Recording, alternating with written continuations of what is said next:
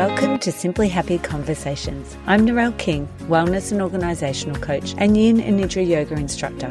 This podcast will help you create more time using organisational strategies so that you can start to simplify your life and prioritise your health. I'll be sharing conversations with other health and organisational experts and solo episodes with tips to help you simplify your life and prioritise your health. Hi, and welcome to Simply Happy Conversations. I'm Narelle King, and in today's solo episode, I'll be sharing tips to help you be more productive while working from home. If you're wanting to feel more motivated and get more done while working from home, then this episode is for you. So welcome to today's episode. I wanted to talk to you about productivity and working from home. So over the past 2 years, most of us have been working from home in some capacity with COVID regulations and lockdowns. I've actually been working from home for 6 years, so since I started Simply Happy. I was working part-time in my teaching job as well as running the business and having a day of admin. And slowly over the years, that has decreased that now I only work 1 day a fortnight in teaching and just in a casual relief position. And the rest of the time I'm working with clients. And 1 day then the other fortnight I am doing my admin. And so I've got used to working from home and I find it a really productive place to work for me. I really enjoyed the quiet time and no one being around. So over the past 2 years, I've had to adapt because now I've had my husband working from home and also my kids doing remote learning throughout the 2 years. And I also have had to change my son's appointments. They would be throughout the week. And now I've scheduled them all on a Friday. So whether he's in lockdown or he's at school, it will still go ahead because I'll be there to support him if he's at home. If he's at school, his therapist will go into school to work with him. So that's one change that we've actually made over the past 2 years. But I wanted to share 7 different things that have helped me to be more productive in my workspace that I've implemented over the 6 years.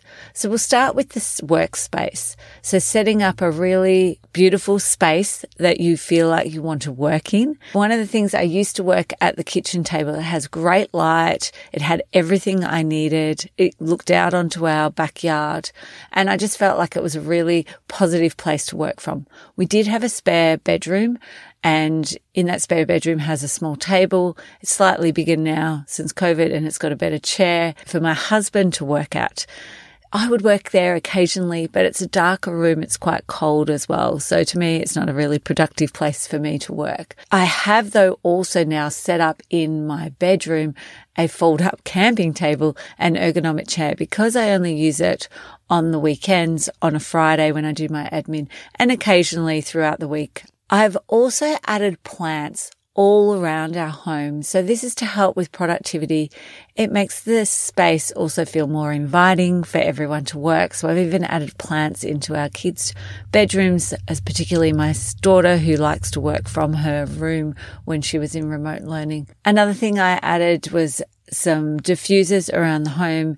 This has also just helped with adding the nice smells that might be motivating to help us work. And we've also added some Google Home devices around our home. It also means that people can play music while they're working. My husband loves using music while he's working, so does my daughter and son. I don't. I like complete silence when I'm working.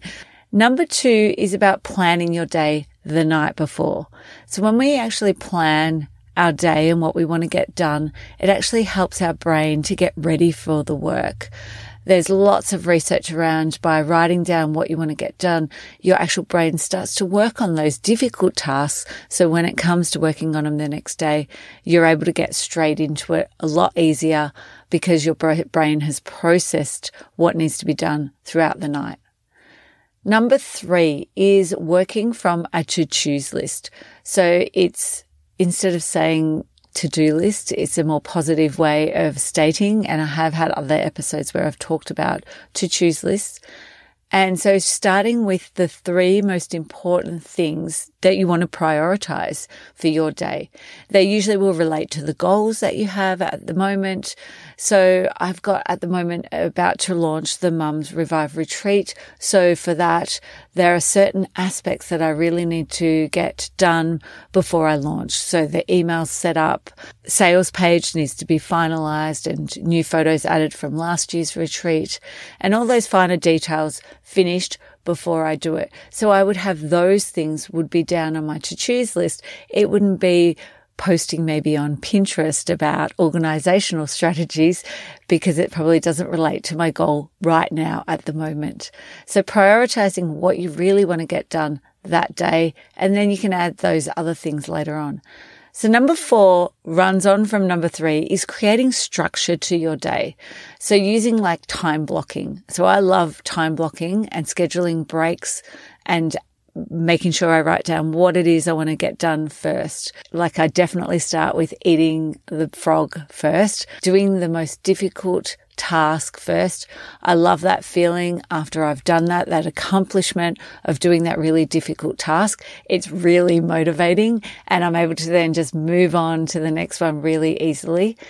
So when I time block, I'm not going to put things like social media or checking emails. They're going to be later on in the day, which don't require so much brain power for me. I'm also going to schedule my breaks because when I've scheduled my breaks, I'm not just always thinking about, when should I take a break next? So it actually just gives structure to my days. It's sort of like I'll do some work for like an hour and a half and then I'll have a break. I might have had a small break and go put the washing out on the line and then I'll come back and continue on the work and then I'll have like a morning tea break. I think from being a teacher for over 20 years, I am very regimented and used to having, your recess break and lunch break and even a morning afternoon break. I find that quite easy to be able to break my day up into those ways and those meal breaks. I don't probably have as long a break as maybe someone else who's worked in an office space because I'm not used to it. I'm used to going out on yard duty, having, 10, 15 minutes for lunch. The other thing is to think about your body clock because it's really important to align the most important work for your body clock. So for me, I am a morning person. I'm going to be the most productive first thing in the morning. So that is when I'm going to be doing anything that requires a lot of writing, a lot of brain power. And then later on in the day is when I would then say, look at my emails. I might need to write something that needs a lot of detail. So I might save that email till first thing the next morning, but I'll definitely read them later on in the day when I don't need brain power at all. Or if it's a really quick answer, yes or no, then I might respond then. Also, when I'm working in the morning and using up that time that I'm really productive, that I also turn off my notifications and I turn on my phone focus function so that nothing is coming through because I will get distracted. I'll even find if I need to look up, say I'm writing some content for social media, if I look back on my phone at Instagram to get that person's handle, I'll be distracted straight away. Having those boundaries for yourself really helps to keep your focus.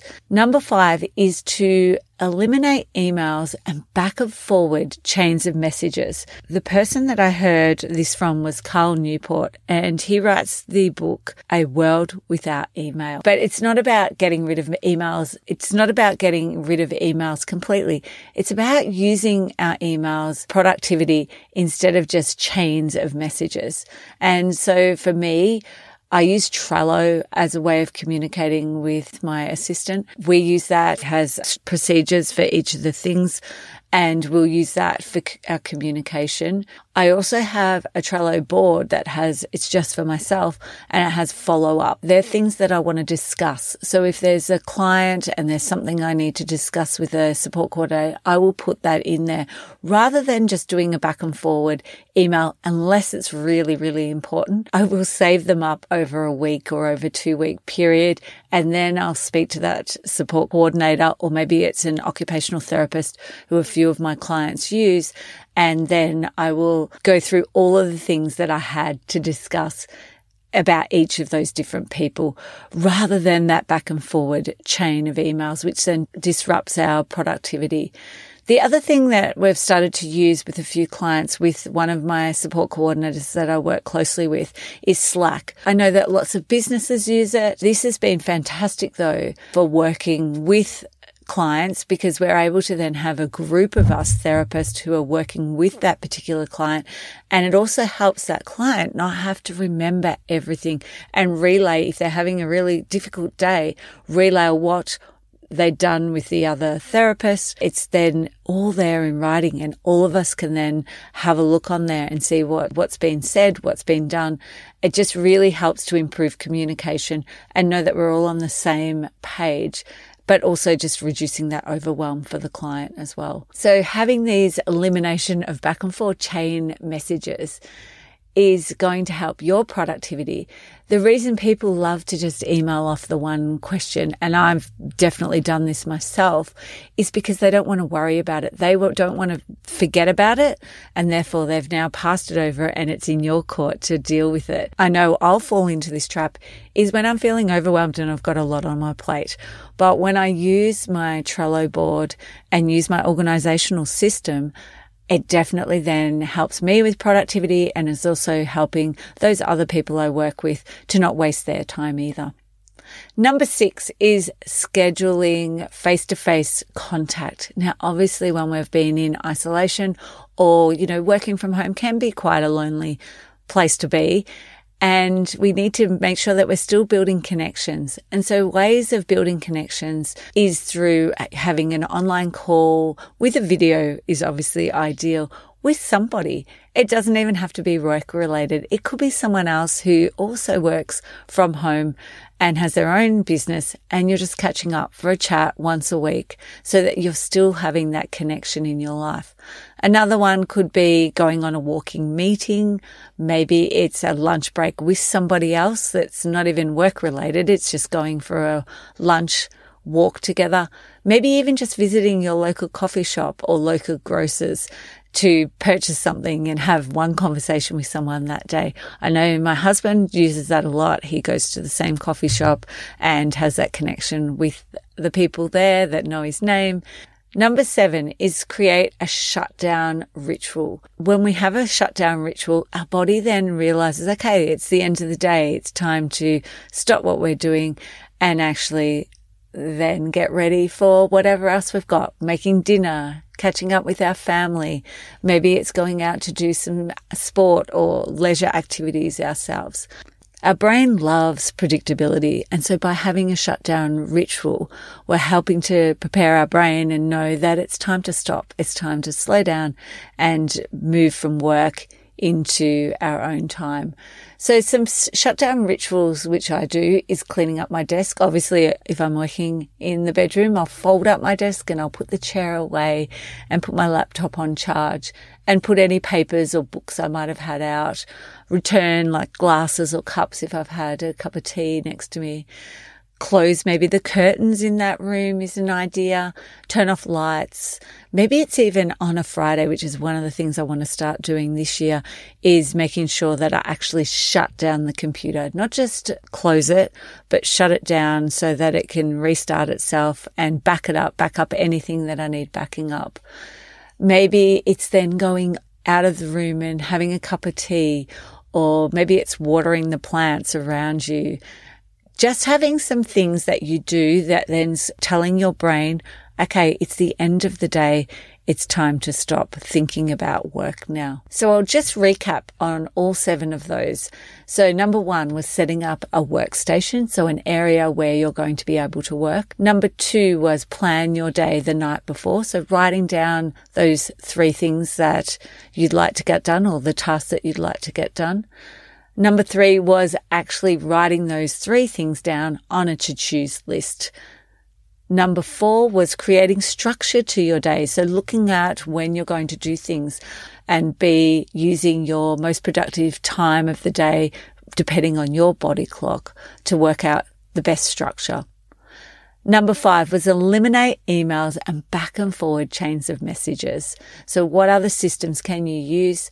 Could you have some sort of place where you could write down things to discuss and keep them all together? Or could you even plan a regular meeting with that group of people? And that's when you share those ideas. Number 6 was schedule face-to-face contact. How can you build connection within the people around you or out in the local community? Number 7 was creating a shutdown ritual, things that you're going to do to signal to your brain that it's the end of your workday. I hope by sharing these tips that I use when working from home can help you to be more motivated. Thanks for joining me for today's solo episode.